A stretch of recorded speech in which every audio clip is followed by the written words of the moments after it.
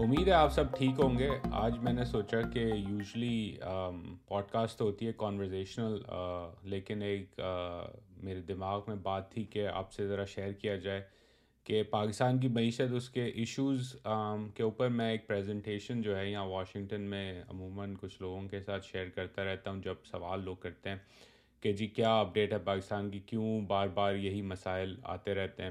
تو میں نے آج سوچا کہ یہ پریزنٹیشن ریکارڈ کر کے آپ سے بھی شیئر کی جائے، بیکاز میسیجز میں بھی کامنٹس میں بھی لوگ پوچھتے رہتے ہیں کہ لانگ ٹرم ایشوز ہیں یہ، تو ان کا مطلب کیسے سم اپ کیا جائے. تو میں نے سوچا آج جو ہے آپ سب سے بیٹھ کے ایک پریزنٹیشن جو میں نے تیار کیا، and you will start seeing these visuals on your screen as I go through them as well, کہ ایشوز ہیں کیا، اور پاکستان کی معیشت کیوں ایک باسکٹ کیس ہے، کیوں ڈیفالٹ کے نہج تک آ چکی ہے، اور کیوں دنیا اب ہمیں سپورٹ نہیں کر رہی پاکستان کی اکانومی کو.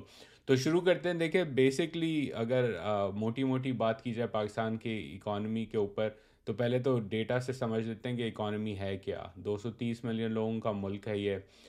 300 ارب ڈالر کے آس پاس depending on the exchange rate جو ہے وہ جی ڈی پی ہے. اور G D P per capita کے حساب سے اگر دیکھیں تو یعنی کہ ہر شہری اس کی پروڈکشن سالانہ یا اس کا آؤٹ پٹ معاشی ٹرمز کے اندر کیا ہے، تو پاکستان جو ہے وہ تقریباً $4,500 پرچیسنگ پاور پیریٹی کے حساب سے ارن کرتا ہے ہر پاکستانی، یا G D P per capita اس کا $4,500 کے آس پاس ہے. اگر ریگولر ٹرمز میں دیکھیں تو again it's one of the lowest in the region now compare to India and Bangladesh. اس پہ میں آتا ہوں، اس پہ ویژولز بھی ہیں میرے پاس. اور پھر اکانومی کے اندر اگر ہم شیئر کی بات کریں کہ جی کہاں سے پروڈکشن ہوتی ہے، کس طرح گرو کرتی ہے، تو تقریباً 20% اکانومی کا ایگریکلچر میں، 20% انڈسٹری میں، 60% سروسز میں. ایگریکلچر میں اگین گندم، چینی وغیرہ آ جاتا ہے. انڈسٹری میں output steel, cement, textiles. اور سروسز میں آبویسلی ٹریڈنگ، ریسٹورانٹس، ریٹیل وغیرہ اس میں آ جاتا ہے. لیکن جب ہم ایکسپینڈیچر کے حساب سے پاکستان کی معیشت دیکھتے ہیں کہ میک اپ کیا ہے جی ڈی پی کا، تو لگ بھگ 90% جو ہے وہ کنزمپشن سے ڈرائیو ہوتا ہے. 12 سے 15% depending I M F programme, austerity وغیرہ گورنمنٹ اسپینڈنگ کرتی ہے. انویسٹمنٹ 14% ہے.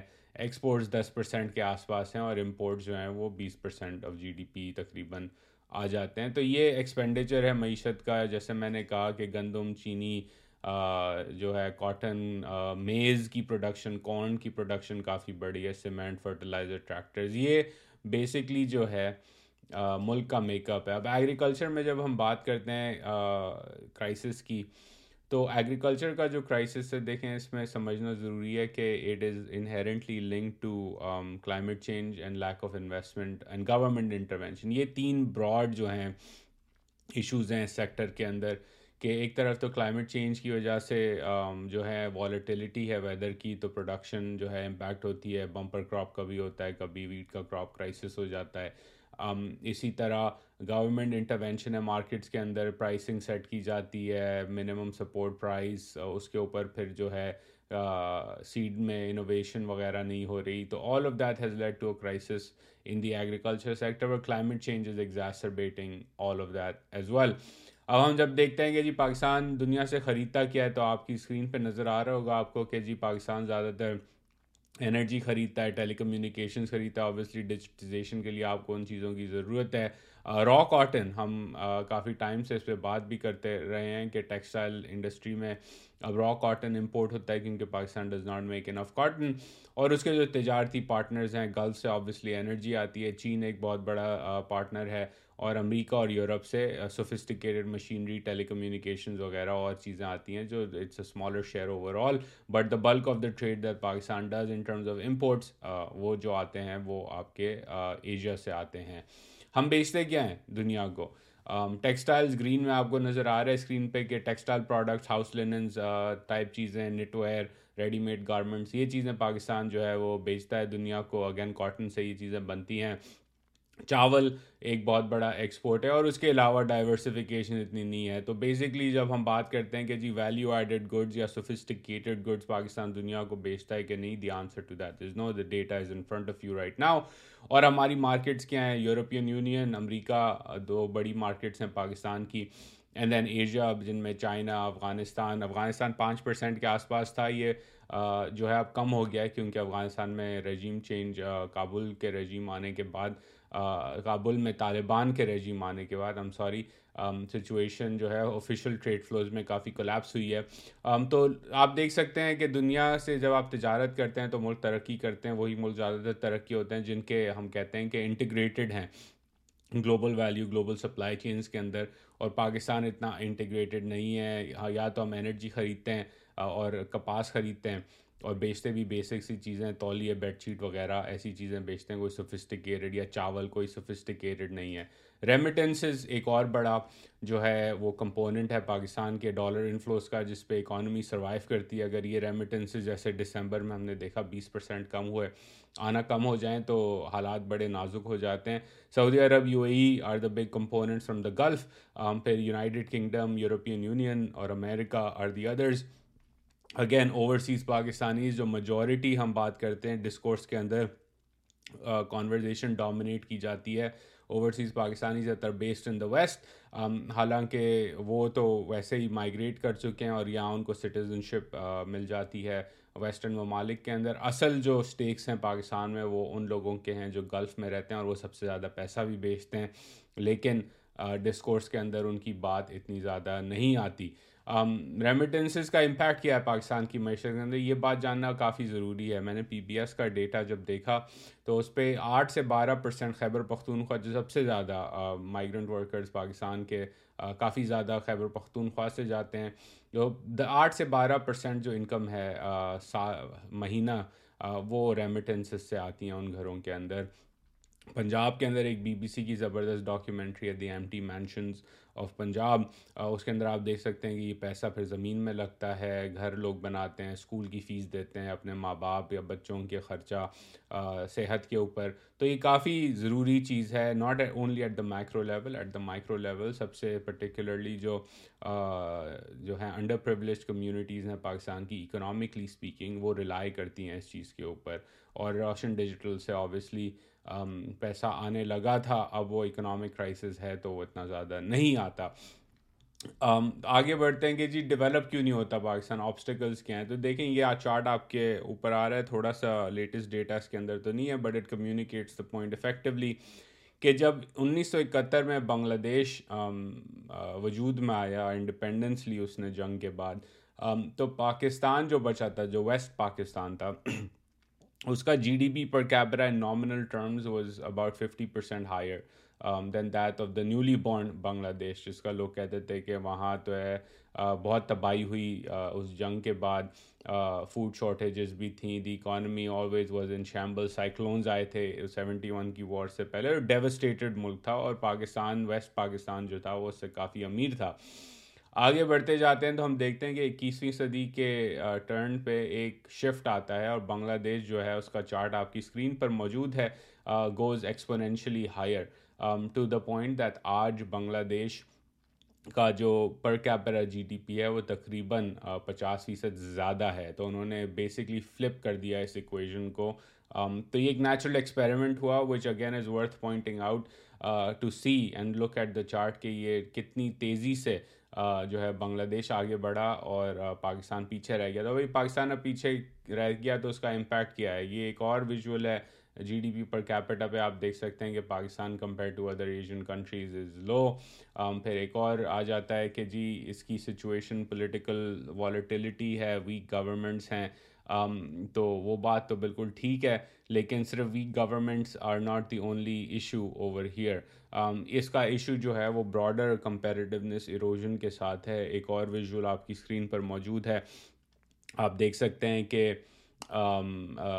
یہ جو کمپیریٹیونیس کی رینکنگز ہیں جو دنیا بھر کے انسٹیٹیوشنز کلیکٹ کرتے ہیں، میں نے کچھ کلیکٹ کر کے دکھا دیا آپ کو یہاں پہ، کہ overall Pakistan is not super comparative compare to India, Bangladesh, Vietnam.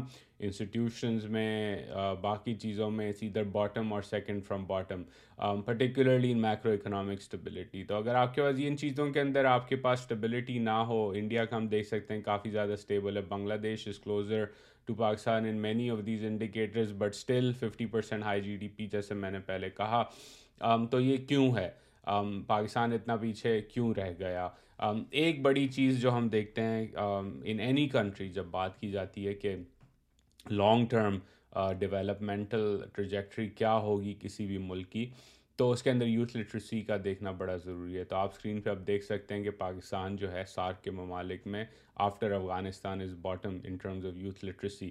تو جس ملک کی نوجوان نسل پڑھی لکھی نہ ہو, اور یہ یوتھ لٹریسی کا جو میجر ہے بیسکلی یہ ہوتا ہے کہ آپ اپنی زبان میں ایک سینٹنس لکھ سکیں. تو سینٹنس لکھنے کے حساب سے 75% ہے. اگر آپ ان میں صرف خواتین دیکھیں, پاکستان کی بچیوں کی سچویشن دیکھیں, تو half of them are illiterate. اور اگر آپ تھوڑا اور سوفسٹیکیٹڈ کرنے لگ جائیں, ان چیزوں کو میجر کریں in terms of learning outcomes, تو حالات اور بھی برے ہو جاتے ہیں. تو ایک ملک آج کی دنیا میں جہاں human capital, digitization, computer programming کا زمانہ ہے, جہاں آپ نے جو ہے سلائی کرنے کے لیے بھی بیسک میتھ اور بیسک ریڈنگ کمپریہنشن اسکلز آنی چاہیے, ایک ملک جہاں یوتھ جو ہے وہ 75% ہی صرف لٹریٹ ہے, 25% تو اپنا نام اور سینٹنس میں نہیں لکھ سکتے اپنی زبان کے اندر, تو وہ ملک آبویسلی لانگ ٹرم ٹریجیکٹری اس کی گروتھ کے حساب سے, ڈیولپمنٹ کے حساب سے, پروگریس کے حساب سے ہمیشہ کمزور رہے گی. اور پھر اب ہم دیکھنے لگ جاتے ہیں کہ جی اس کا امپیکٹ جو ہے وہ بڑھ کے, کیونکہ یہ کافی دہائیوں کا مسئلہ ہے, معیشت صحیح طرح نہیں چل رہی, تو بڑھ کے اب مہنگائی کی صورت میں نظر آنے لگ گیا ہے. پاکستان میں مہنگائی جو ہے آپ سب جانتے ہیں, اس پہ ہم بات بھی کر چکے ہیں, بہت زیادہ ہے. لیکن اگر ہم اگین کمپیئر کریں بھارت اور بنگلہ دیش سے, تو بھارت اور بنگلہ دیش جہاں کوئی 30% کے آس پاس مہنگائی ہے, پاکستان میں جو ہے اس وقت وہ جا چکی ہے کوئی 70% کے آس پاس.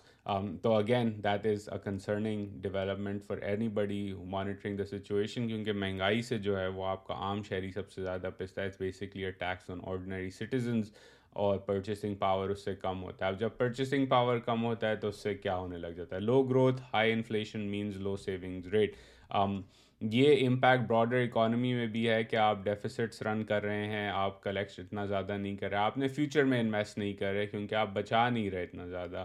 Again the direness of the situation is shown by this chart, where Pakistan has one of the lowest or the lowest savings rate compared to others. China, India, Bangladesh سب ہم سے آگے ہیں. اگین جس ملک میں سیونگز ریٹ کم ہو اس ملک کے اندر انویسٹمنٹ اور long term growth trajectory weak ہو جاتی ہے. بیسک اکنامکس ہے, کیونکہ آپ سیو نہیں کر رہے اور آپ انویسٹ پروڈکٹیوٹی کے اندر نہیں کر رہے, کسینو اکانومی ریئل اسٹیٹ کی چل رہی ہے, تو آبویسلی آپ کا کرائسس پہ کرائسس آتا جاتا ہے اور ایکسپورٹس کم ہو جاتے ہیں, کیونکہ پروڈکٹیوٹی کمپیریٹیو انڈسٹریز میں پیسے نہیں لگ رہے. تو اس کا امپیکٹ آپ دیکھ رہے ہیں کہ لو ایکسپورٹس بھی ہیں پاکستان کے اکراس دا ریجن.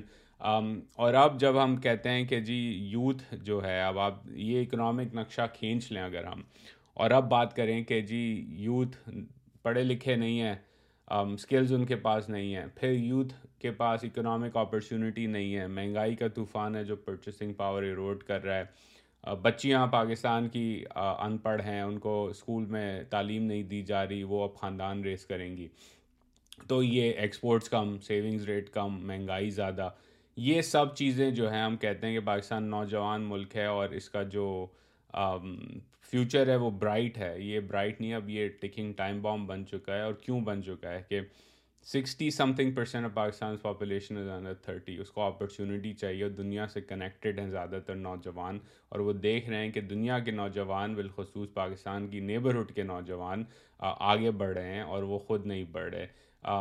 کوئی اس second youngest country in South Asia, اور یو این ڈی پی کہتا ہے کہ تقریباً 1.5 ملین جابز یعنی کہ 15 لاکھ نوکریاں سال کی اس معیشت کو چاہیے, اس یوتھ کو ایبزارب کرنے کے لیے, ان کو اکنامک اپرچونٹی دینے کے لیے, ان کی ایمبیشنز اور ایسپریشنز پورا کرنے کے لیے. تو اگر یہ اب یوتھ بل جو ہے, جو ہم کہتے ہیں کہ یہ ڈیویڈنڈ ہوگا, یہ اب ٹکنگ ٹائم بام بن رہا ہے, تو ٹائم از رننگ آؤٹ.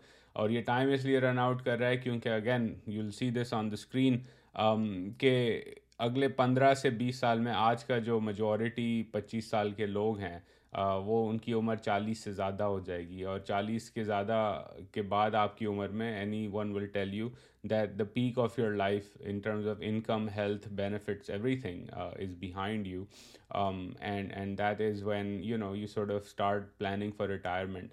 لیکن اگر اپرچونٹی ہے ہی نہیں اگلے 15 سال کے اندر اس یوتھ کے لیے, تو again they will be unhappy citizens of the country.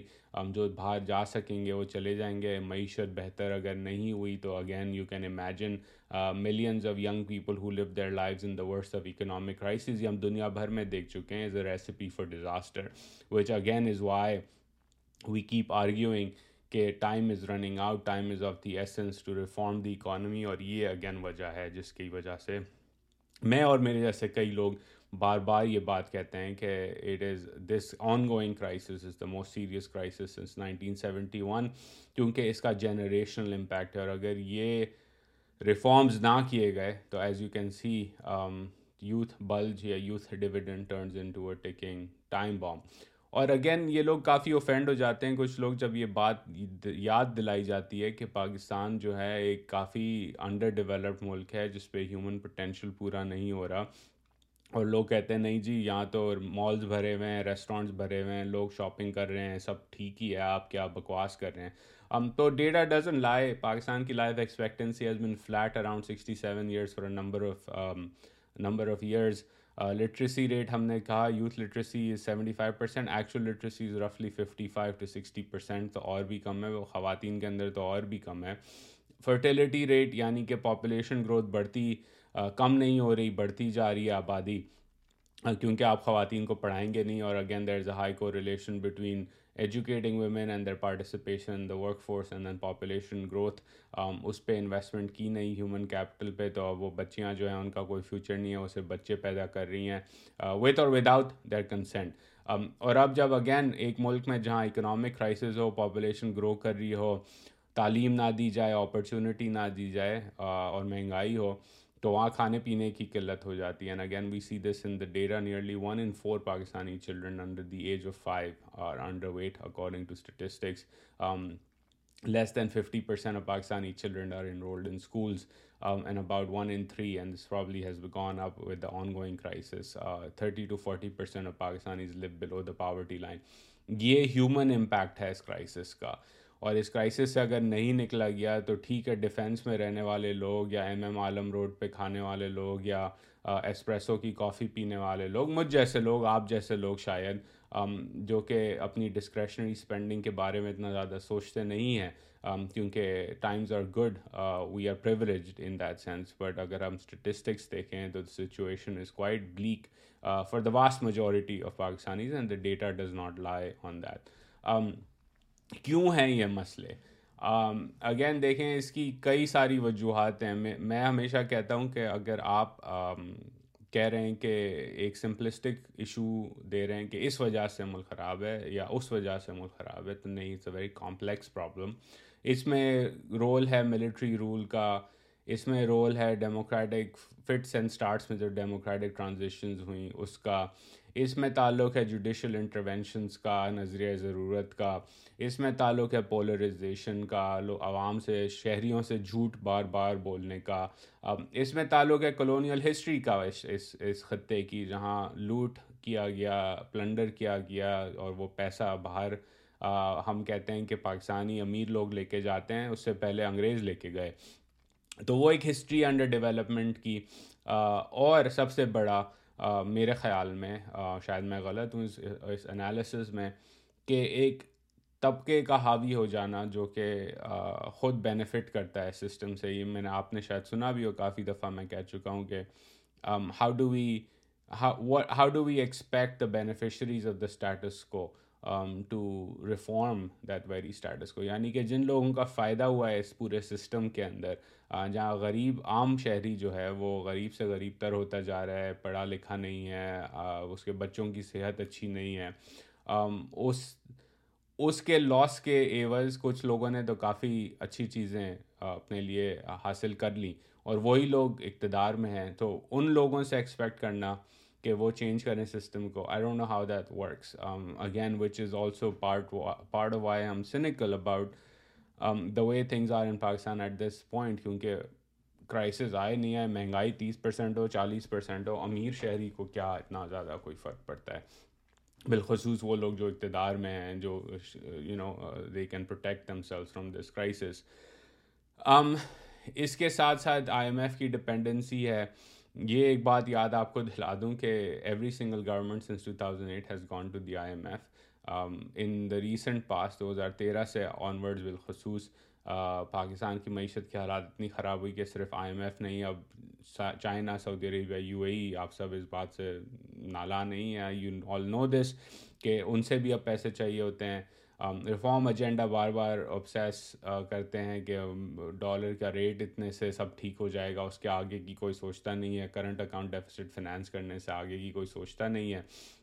اور ایلیٹ کیپچر جو ہے وہ موجود ہے. یو این ڈی پی کہتا ہے کہ 17.5 ارب ڈالر سال کے جو ہیں اشرافیہ کو دیے جاتے ہیں. تقریباً 5 ارب ان میں سے کارپوریٹ سیکٹر کو ڈائریکٹلی دی جاتے ہیں. سٹیٹس یہ ہیں کہ امیر ترین 1% پاکستان میں جو لوگ رہتے ہیں وہ 10% انکم ہولڈ کرتے ہیں، اور جو امیر ترین 20% پاکستانیز ہیں، یعنی کہ اگر 230 ملین کا ملک ہے تو آپ سمجھ لیں کہ تقریباً 40 یا 50 ملین پاکستانیز جو ہیں اس ملک کی آدھی سالانہ انکم اون کرتے ہیں.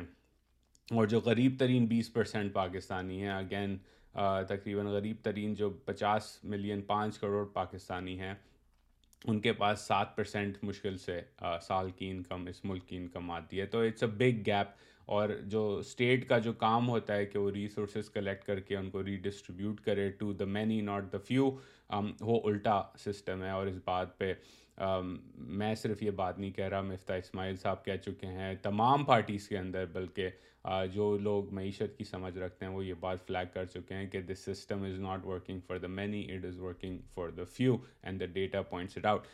پاکستان چل کیسے رہا تھا ان سب چیزوں میں، اور اب حالات خراب کیوں ہیں؟ یہ ایک امپورٹنٹ ایشو ہے جس پہ میں ٹچ کر دوں کہ اس ساری سچویشن کے اندر سالوں سال جو کرائسس آتے رہے، پاکستان پتہ نہیں کتنی 20-25 دفعہ آئی ایم ایف کے پاس جا چکا ہے. ان سب میں ایک بینیفٹ ہو جاتا تھا، وہ یہ تھا کہ پاکستان کو، آپ اسے میریکل کہہ لیں، لیڈی لک کہہ لیں، کچھ اور چیز کہہ لیں، geopolitical crisis benefited Pakistan.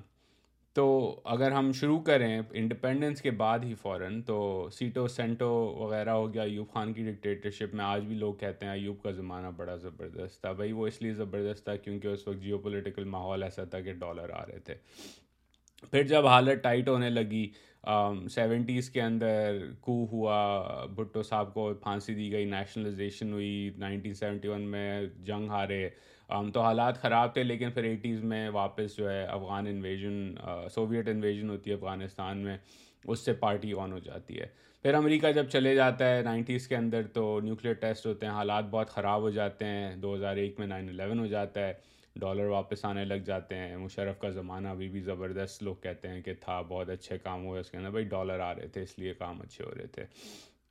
Transition ہوتی ہے 2008 میں، اس وقت بھی پیسے آ رہے تھے، کیری لوگر برمن بل تھا، کولیشن سپورٹ فنڈز تھے، وہ تھوڑے کم ہونے لگے. تو 2013 میں سی پیک، چائنا کا بی آر آئی عروج پہ آتا ہے، اس کے پیسے آتے ہیں، the good times are there. اور 2018 کا جب یہ کرائسس آتا ہے تو اس کے بعد ایک شفٹ ہونے لگ جاتی ہے سچویشن. وہ یہ کہ سی پیک سلو ڈاؤن ہوتا ہے، ارلی ہارویسٹ پروجیکٹس ہو چکے ہوتے ہیں، لیکن اس کے آگے جو ریفارمز ہونے تھے وہ نہیں ہوتے. افغانستان میں امریکہ چلے جاتا ہے، پیسے وہاں سے آنا رک جاتے ہیں، اور global economy turns around as well. ابھی ریسنٹلی یعنی کہ انٹرسٹ ریٹ ہائکس ہونے لگ جاتے ہیں. تو 2018 سے there are no geopolitical rent providers for a country that has become used to providing or living on geopolitical rents. اور یہی وجہ ہے کہ اس وقت جب ترین صاحب یا اسحاق ڈار صاحب کہتے ہیں I M F is taking very tough stance, IMF is not taking a tough stance. IMF is taking the stance it takes with most countries except those that are geopolitically important to the West, because the Bretton Woods system is run by the West, or broadly speaking are geopolitically important. For example, Argentina got a big IMF program. اس نے geopolitics کھیلے تھے. recent past کی بات ہے یہ، اتنی پیچھے کی بات نہیں کر رہا میں.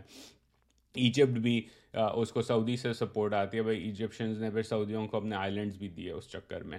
اس وقت دنیا پاکستان کو پیسے اس لیے نہیں دے رہی کیونکہ ایوری ون از ونڈرنگ بھائی آپ کی ویلیو پروپوزیشن کیا ہے. جیو پولیٹیکلی آپ تو اس وقت ریلیونٹ اتنے زیادہ نہیں ہیں افغانستان سے، ایسے میں نے کہا امریکہ چلے گیا ہے، جیو اکنامکلی آپ کچھ اتنے زیادہ ہیں نہیں، ڈیٹا میں نے آپ سے شیئر کر دیا، آپ تولیے اور بیڈ شیٹس بیچتے ہیں، اس سے آگے آپ کی اسٹریٹجک ویلیو کچھ ہے نہیں گلوبل اکانومی میں، تو کیوں آپ کو دنیا بار بار بیل آؤٹ کرتے رہے. یہ ایک بہت بڑی وجہ ہے شفٹ کی، کیونکہ پالیٹکس اور جیو پولیٹیکل رینٹس ایکسٹریکٹ کرنے کی مارکیٹ اس وقت جو ہے پاکستان کے لیے اسینشلی وہ ختم ہو چکی ہے.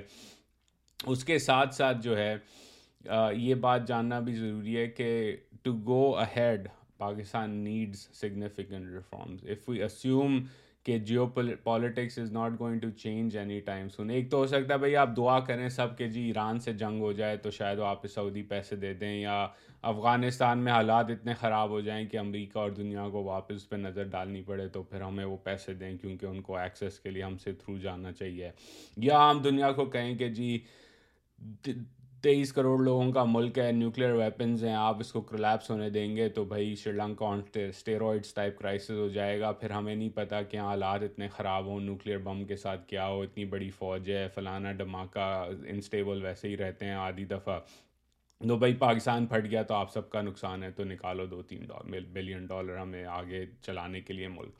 اس طرح تو ملک نہیں چلتے. اور یہ بات again this is the reason why I'm making this video and putting out some facts and visuals out, تاکہ آپ یہ بات سمجھ لیں سب کچھ کہ حالات اوور نائٹ اتنے برے نہیں ہوئے، یہ حالات کافی ٹائم سے برے تر ہوتے جا رہے تھے. مسئلہ یہ تھا کہ آپ کو ہر دفعہ بیل آؤٹ مل جاتا تھا. اب اس دفعہ بیل آؤٹ نہیں مل رہا تو آپ نے خود اپنے پیروں پہ کھڑا ہونا ہے. دنیا آپ کو کھڑا بیساکھیاں دینے کے لیے تیار اتنی نہیں ہے جتنی پہلے تھی. وہ اب کہہ رہی ہے پہلے آپ کھڑے ہوں پھر ہم فزیکل تھیراپی کے لیے آپ کو تھوڑے پیسے دے دیں گے. وہ ہے کیا آپ کو اپنے پیروں پہ کھڑے ہونے کے لیے کیا چیزیں کرنی ہیں؟ اگین آئی ایم ایف کے ساتھ اگریمنٹ ہم اس پہ بہت زیادہ بات کر چکے ہیں، وہ نیئر ٹرم سلوشن ہے. اگر میں کہتا ہوں $10 بلین آسمان سے اوپر نازل بھی ہو جائیں پاکستان کی معیشت پہ، کوئی غلطی سے ٹرانسفر کر دے اسٹیٹ بینک کو $10 ارب کا ایک ون گو میں مطلب یہ ویڈیو بنا رہا ہوں اور آ جائے نیوز کے جی $10 ارب آ گئے، تو $10 ارب آپ کو کچھ سالوں تک شاید مدد کر دیں، کچھ مہینوں تک مدد کر دیں. اسٹیٹس کو جو اسٹرکچر ہے اکانومی کا اس پہ وہ 10 ارب بھی کیا $20 ارب بھی ایونچولی گھوم پھر کے آپ ادھر ہی آ جائیں گے جہاں آپ کھڑے ہیں آج. اور یہ سچویشن تھی کہ 2001 کے بعد جو ریسٹرکچرنگ ہوئی لونز کی اور ڈالر آنے لگے وار آن ٹیرر کے بعد، تو وہ سارے کام نہیں کیے گئے جو کرنے چاہیے تھے. تو اب دیکھ لیں کہ 20 سال گزرنے کے بعد پھر لوگ کہہ رہے ہیں کہ ریسٹرکچرنگ کی ضرورت ہے. بھائی ریسٹرکچرنگ آج ہو بھی جاتی ہے اور آپ باقی چیزیں ویسے ہی رکھتے ہیں جیسے آپ رکھتے آئے ہیں دہائیوں سے، تو وہی کرائسس واپس آئے گا. تو اب آپ نے فیصلہ کرنا ہے کہ reforms, structural reforms, redistribution of wealth in this country, restructuring of governance, improvement of your power sector, bureaucracy کیسے چلتی ہے، ہول سیل جو ہے چینج کی ضرورت ہے.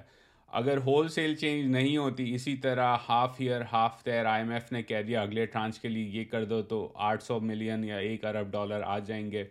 اسی طرح اگر ملک چلانا ہے تو میں نے آپ سے کہا کہ یوتھ بل جو ہے وہ ٹیکنگ ٹائم بام بن چکا ہے.